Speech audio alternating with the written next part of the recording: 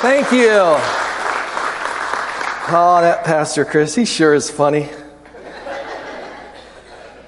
But I don't want to poke fun back at him because truthfully, I'm above that. And besides, he was on, like he said, a mission trip all week. I mean, he was doing the Lord's work. And I'm betting all the people there that were building things and working with power tools were sure glad he was there, huh? But seriously, I've always said Chris Bunch does the work of three men: Curly, Larry, and Mo. Pastor, I really didn't think you'd be here this morning, so I thought you'd be seeing that on the live stream. So, well, good morning, everyone. A little humor to start us off with, because truthfully, we're probably going to need this today. You know, something that I think that every one of us has in common, regardless of age, race, financial status, is that we've all pondered what happens when we die. We have all looked around at some point and wondered, there's got to be more to life than this. So for the next 2 weeks, we're going to answer these questions with a mini-series, and we're calling it Eternal Realities. Now, this title comes from two verses from the Bible, and the first part of the title comes from 2 Corinthians chapter 4, verse 18, and I want to read it to you. So we fix our eyes not on what is seen, but on what is unseen. For what is seen is temporary, but what is unseen is eternal. Now, the second part of the title comes from 1 Corinthians chapter 13, verse 12. It says, right now we are looking in a mirror that gives only a dim reflection of reality. But one day we shall see reality face to face. So the meaning behind this is that you and I tend to focus on what we can see, what we think to be true. But Scripture tells us that we only have a glimpse of the full picture. And when we only understand, or if we focus on a portion of something, we tend to misunderstand. We tend to be confused at times. A teenager brings her new boyfriend home to meet her parents, and they're appalled by his haircut and his tattoos and his piercings. Later, the girl's mom said, "Dear, he doesn't seem to be a very nice boy." "Oh, please, Mom," said the daughter. "If he wasn't nice, would he be doing 500 hours of community service?" You see, not everything makes sense when you only focus on certain parts of things. Take life, for instance. When we put our focus on what we can see, Scripture tells us that that's only temporary. What we can see is not going to last. Our bodies, physical structures, everything material is only temporary. Everything we can see with our eyes is not going to last. But the things that will last are the things that we cannot see. The things that are of the most importance are the things we cannot see. That's eternal realities. And deep down we know this. We feel this. That's why our minds drift. That's why our minds ponder things. Ecclesiastes 3 verse 11 tells us God has planted eternity in the human heart. Meaning, in every human soul is a God-given awareness that there is something more. Something beyond what we can see or feel. Something beyond the physical time that is spent here. But what is it? Hebrews 9 verse 27 says, just as people are destined to die once, and after that to face judgment. So the Bible's pretty clear that physical death is not the end of everything. That there is, in fact, something more. 2 Corinthians 5 verse 10 says, for we must all stand before Christ to be judged. We will each receive whatever we deserve for the good or evil we have done in this earthly body. So, we will die. we will stand before God and we will be judged according to what we have done. And Matthew chapter 25, gives us a pretty clear account of what this is going to look like. It says, He will separate the people one from another as a shepherd separates the sheep from the goats. He will put the sheep on his right and the goats on his left. Then the king will say to those on his right, Come, you who are blessed by my Father, take your inheritance, the kingdom prepared for you since the creation of the world. Verse 41 says, Then he will say to those on his left, Depart from me, you who are cursed, into the eternal fire prepared for the devil and his angels. And then verse 46 closes, says, Then they will go away to eternal punishment, but the righteous to eternal life. Whoo-wee. Aren't we going to have a lot of laughs and fun today? Well, we usually have a big idea every week in the teachings, but instead of a big idea this week, I'm going to give you a big fact of the day. Because the Bible's true, whether you choose to believe it or not. It says what it means, and it means what it says. So here's the big fact of the day. You will choose to spend eternity in heaven or hell. You will choose to spend eternity in heaven or hell. So here's our eternal reality. We will die, we will be judged, we will be sentenced, and we will spend eternity in one of two places, heaven or hell. But make no mistake about it, the choice will be ours to make. So for week 1 of our mini-series, I have been assigned to talk about hell. And I just want to thank Pastor Chris for picking heaven for his teaching next week and giving me hell, which is such an easy and fun subject to teach on. I mean, I'm hoping maybe he makes me do politics and money next, because those are very popular subjects for church. But you know what? Truthfully, hell is an important topic, and maybe it's the most important one of all. Jesus didn't ignore it, and we can't either. In fact, he talked about hell more than he talked about heaven. He mentioned hell in the Gospels 56 times, and he taught about heaven 24 times. Doesn't that tell you something? So today we're going to talk about the realities of hell. And I'm going to let you know now, we're going to get a little deep, and I'm going to let you know now there's going to be a lot of scripture, because there's no other way to explain hell. And it may even be a little unpleasant at times. But we're going to do this by answering 3 questions. What is hell? What is hell like? And the most important question, number 3, is how can we avoid it? So question number 1, what is hell? Well, first I need to go back to the scripture that I read earlier in Matthew chapter 25, specifically verse 41, where it says, Then he will say to those on his left, Depart from me, you who are cursed, into the eternal fire. Now get this, prepared for the devil and his angels.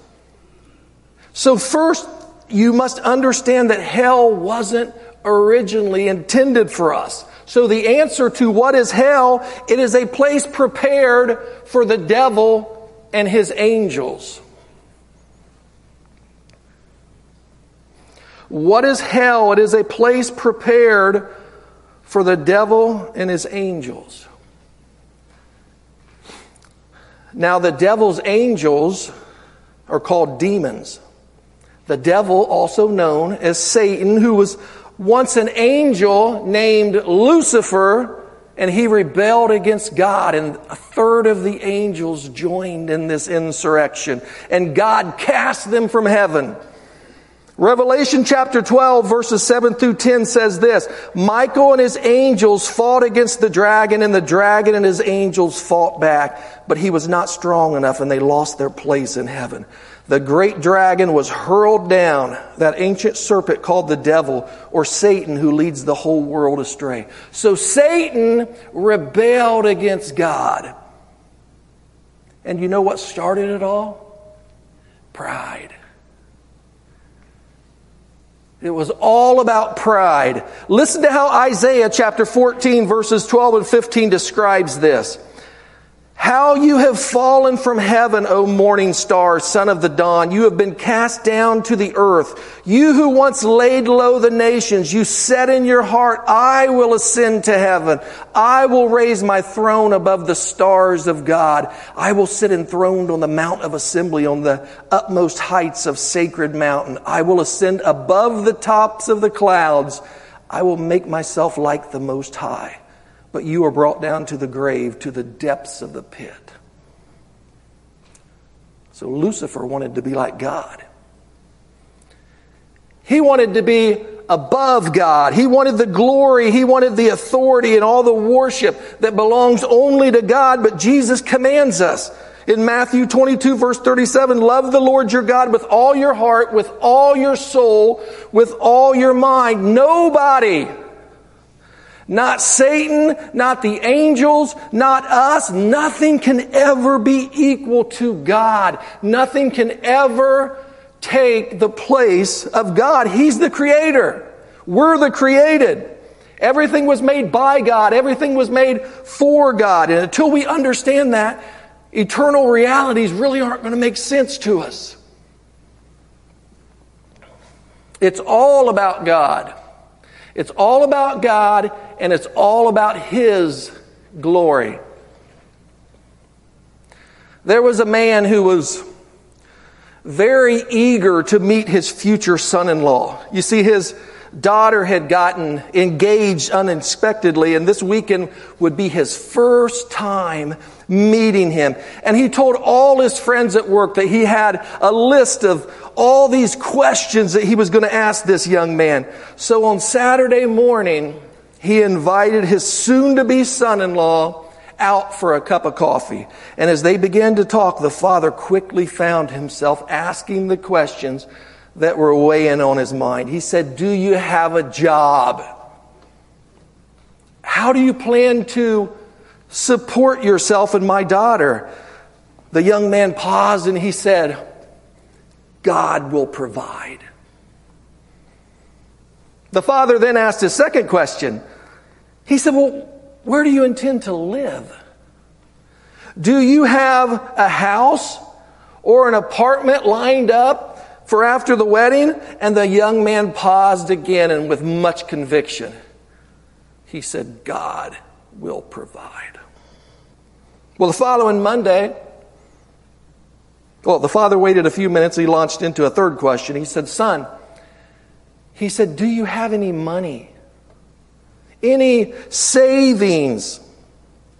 And again, the young man looked him in the eye. And again, he said, God will provide. So the following Monday, all the father's co-workers, they were curious to find out how it had gone with meeting his future son-in-law. And he looked at him and he smiled. And he said, I kind of like the kid. He thinks I'm God. Listen, it's easy for us to begin thinking like Satan did. It's easy for us to start thinking that we're our own God, or for us to start putting things above God. It's easy for us to begin to worship things that we can see, things that we can feel. We let possessions and we let position and power and prestige and popularity become our God. Man, everyone has a God. Even atheists have a God.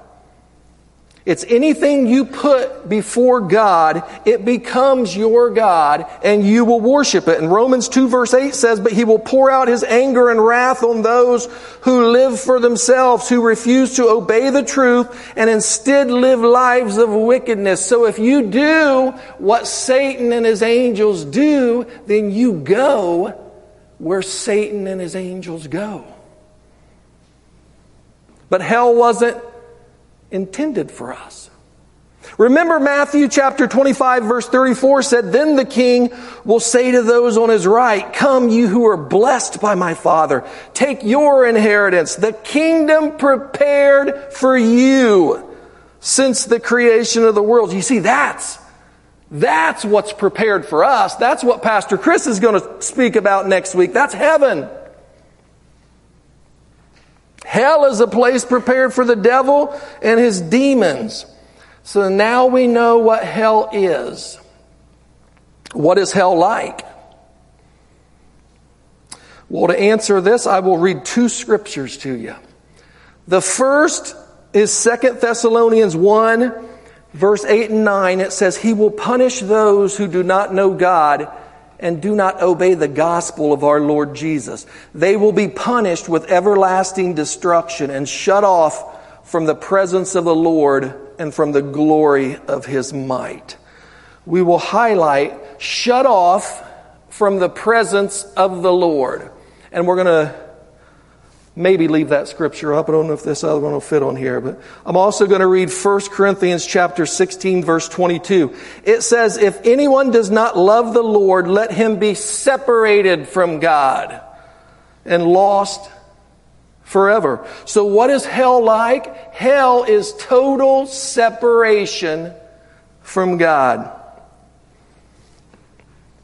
That's the answer to what is hell like. It's total separation from God.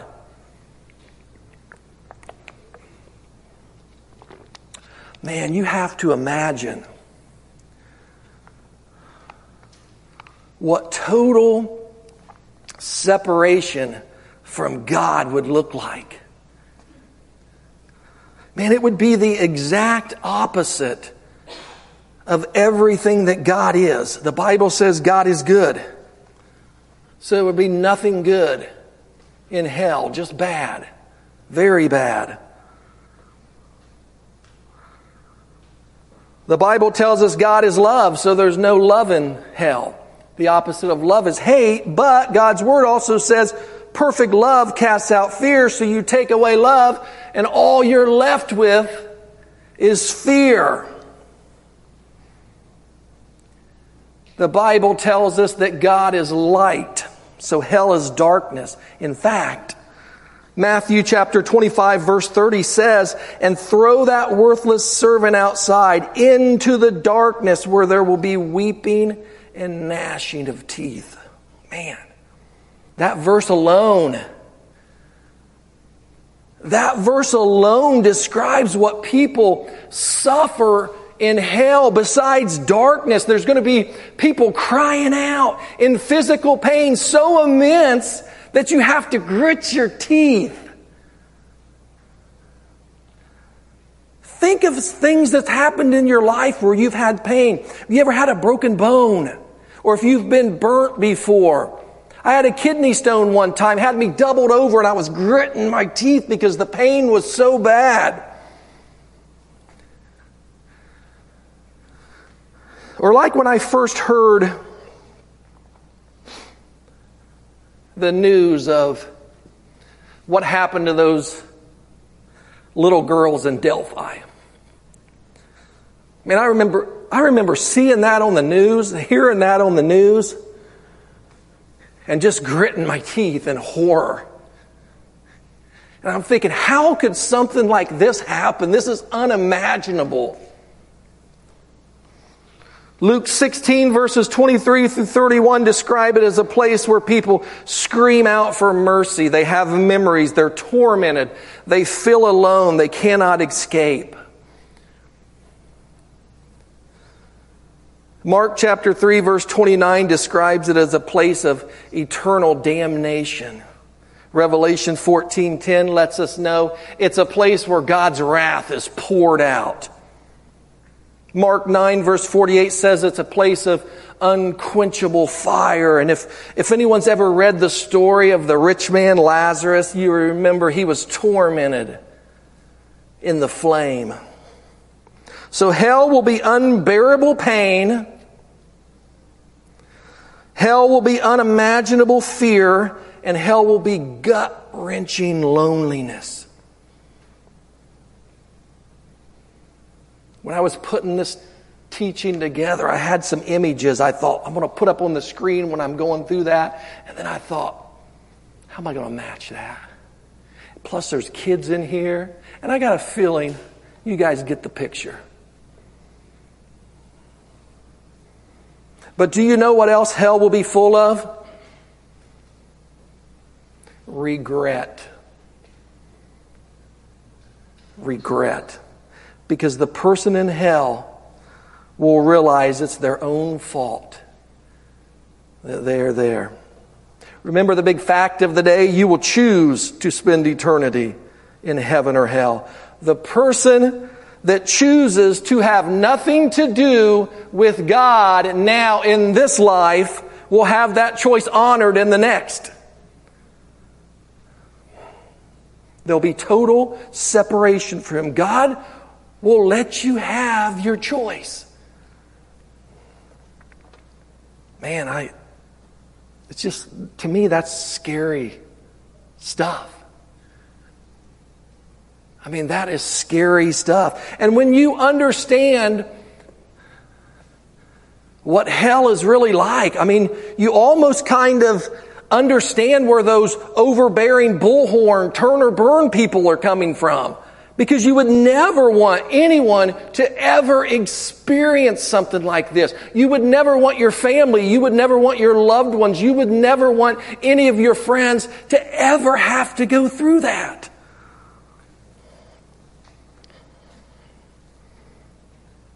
Which leads us into our last eternal reality of hell. And it's the third and final question, and the one that I think may be the most important. Number 3, how can we avoid it?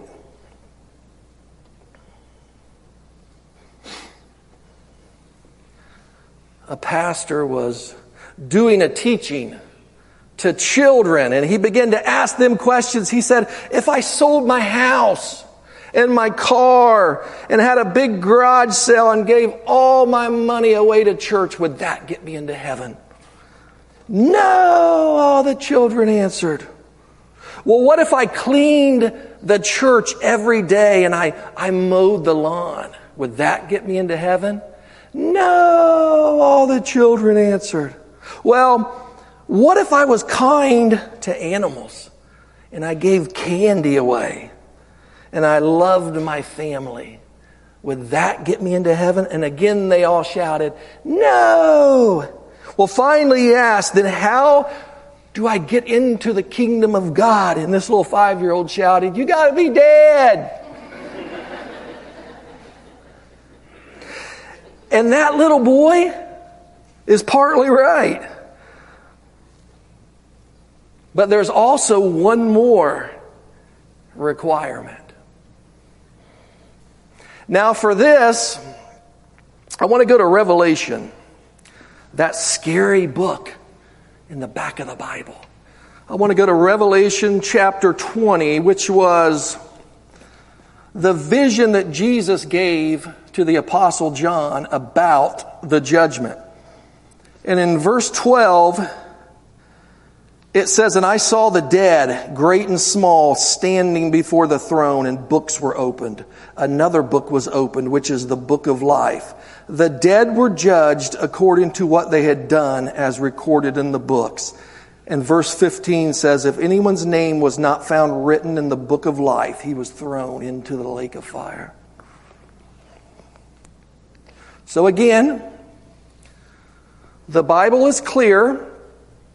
To avoid hell, our names must be written in the book of life.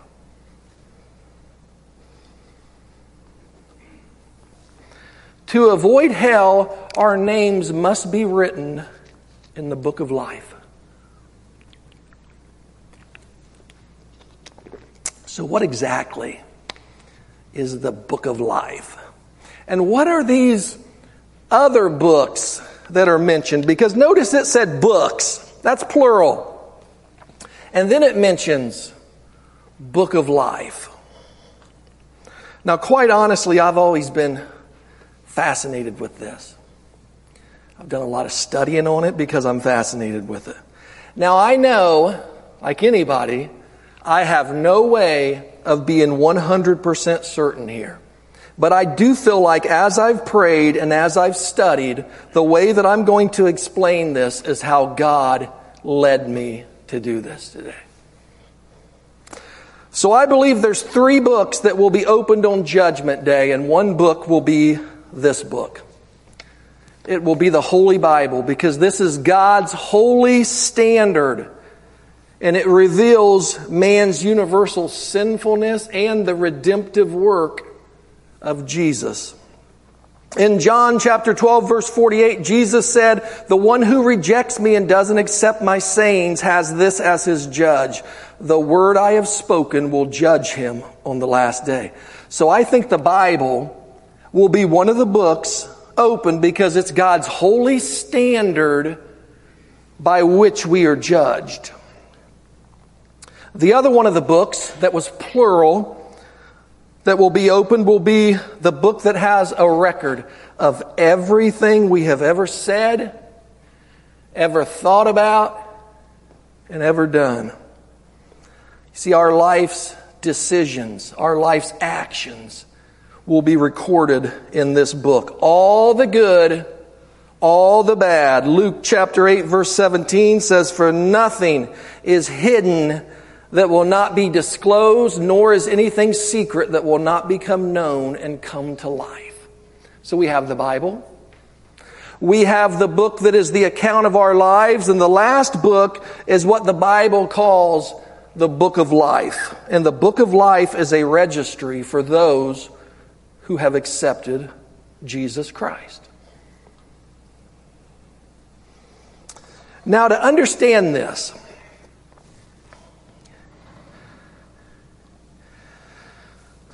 you have to realize that because God is a holy God.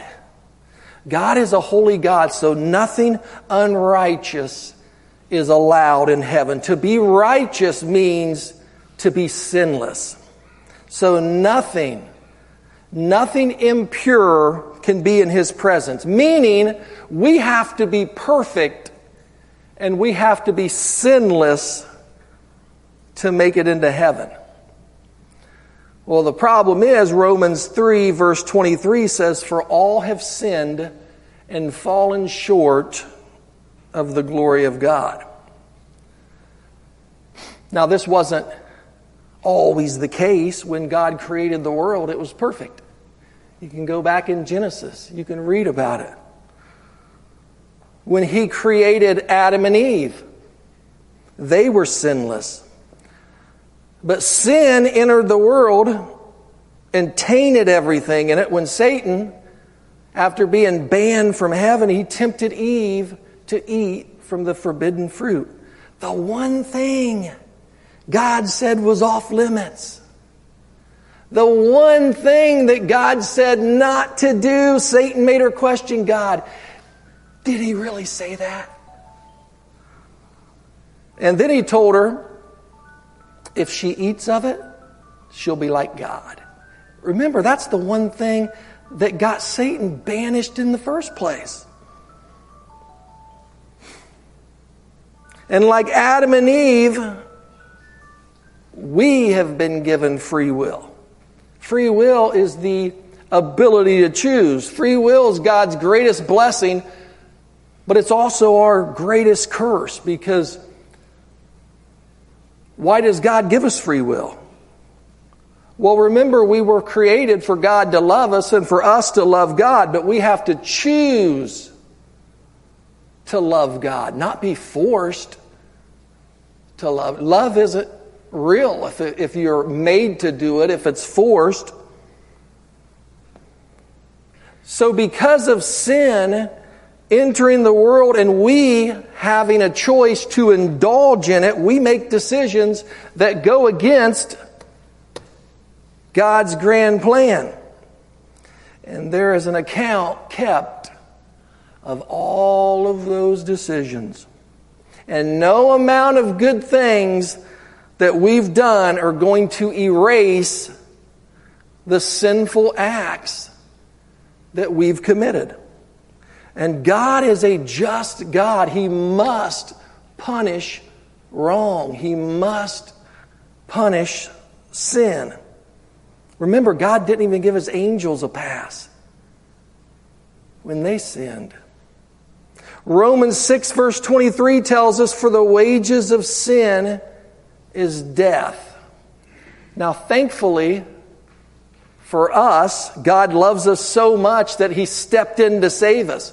And the most popular verse in the Bible, John chapter 3, verse 16, tells us how. He says, for God so loved the world that He gave His one and only Son, that whoever believes in Him shall not perish, but have eternal life. So Jesus sent His Son. Or God, He sent His Son, Jesus, who lived the perfect life that we can't, to suffer the punishment that we deserve. You see, He took our place. Jesus took our place by dying on the cross and being resurrected, which is why we celebrate Easter. He made a way for us to avoid eternal damnation. It's like a get-out-of-hell-free card. It's a grace card. And the only stipulation to this is you have to accept what He did. You have to accept what He did for you. Romans chapter 10, verses 9 and 10 says this, if you declare with your mouth Jesus is Lord and believe in your heart that God raised Him from the dead, you will be saved. Now that's more, though, than just believing in Jesus, because heck, even the demons believe in Jesus. I mean, even atheists can dig up historical records and see that Jesus existed. Believe here means more than head knowledge. It means you say yes to Jesus. You say yes to Him. It's like this bottle of water. I mean, I can hold it in my hand, being freely aware that it's water, aware of its chemical makeup, knowing that it's been offered freely to me and that it's mine to quench my thirst. But if I do not take a drink of it, it has no value to me. It has no benefit to me. It's my choice. We have to say yes to Jesus. We have to accept what He has done for us, because that's how we trade. That's how we trade our unrighteousness for His righteousness, which enables us then to stand before God with clean hands and a pure heart, free from accusations, free from condemnation. Romans 8 verse 1 tells us there's no condemnation for those who are in Christ Jesus.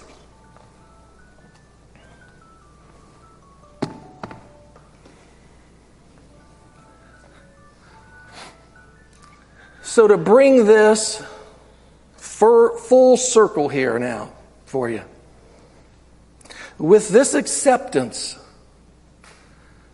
of what Jesus has done, no longer does the account of our lives in the second book have to measure up to the standard of the first book. We are now judged not by what we have done, but by what He has done. The one who says in John 14 verse 6, I am the way, the truth, and the life, thus allowing our names to be written in the book of life. You see, that's why they call it the good news.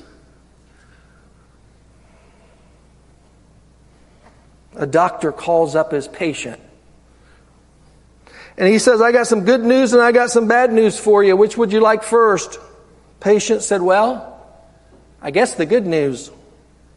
Doctor said, you have 24 hours to live. Patient said, 24 hours to live? Then what's the bad news?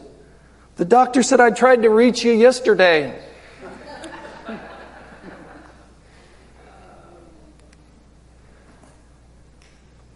Friends, don't miss out on this news.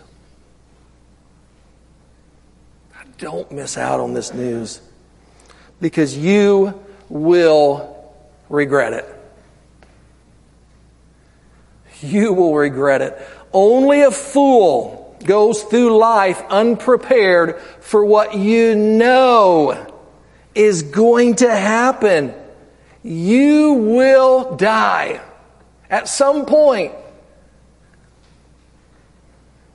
And when this happens, your decision's sealed. There's no more chances. Friends, there's no more opportunities. Jesus came to save everyone, but not everyone will be saved. And if you end up in hell, it's not because of something you did. It's because of something you failed to do. And that's accept Jesus Christ as your Lord and Savior. The choice is yours. That's your eternal reality. Let's stand up for closing prayer.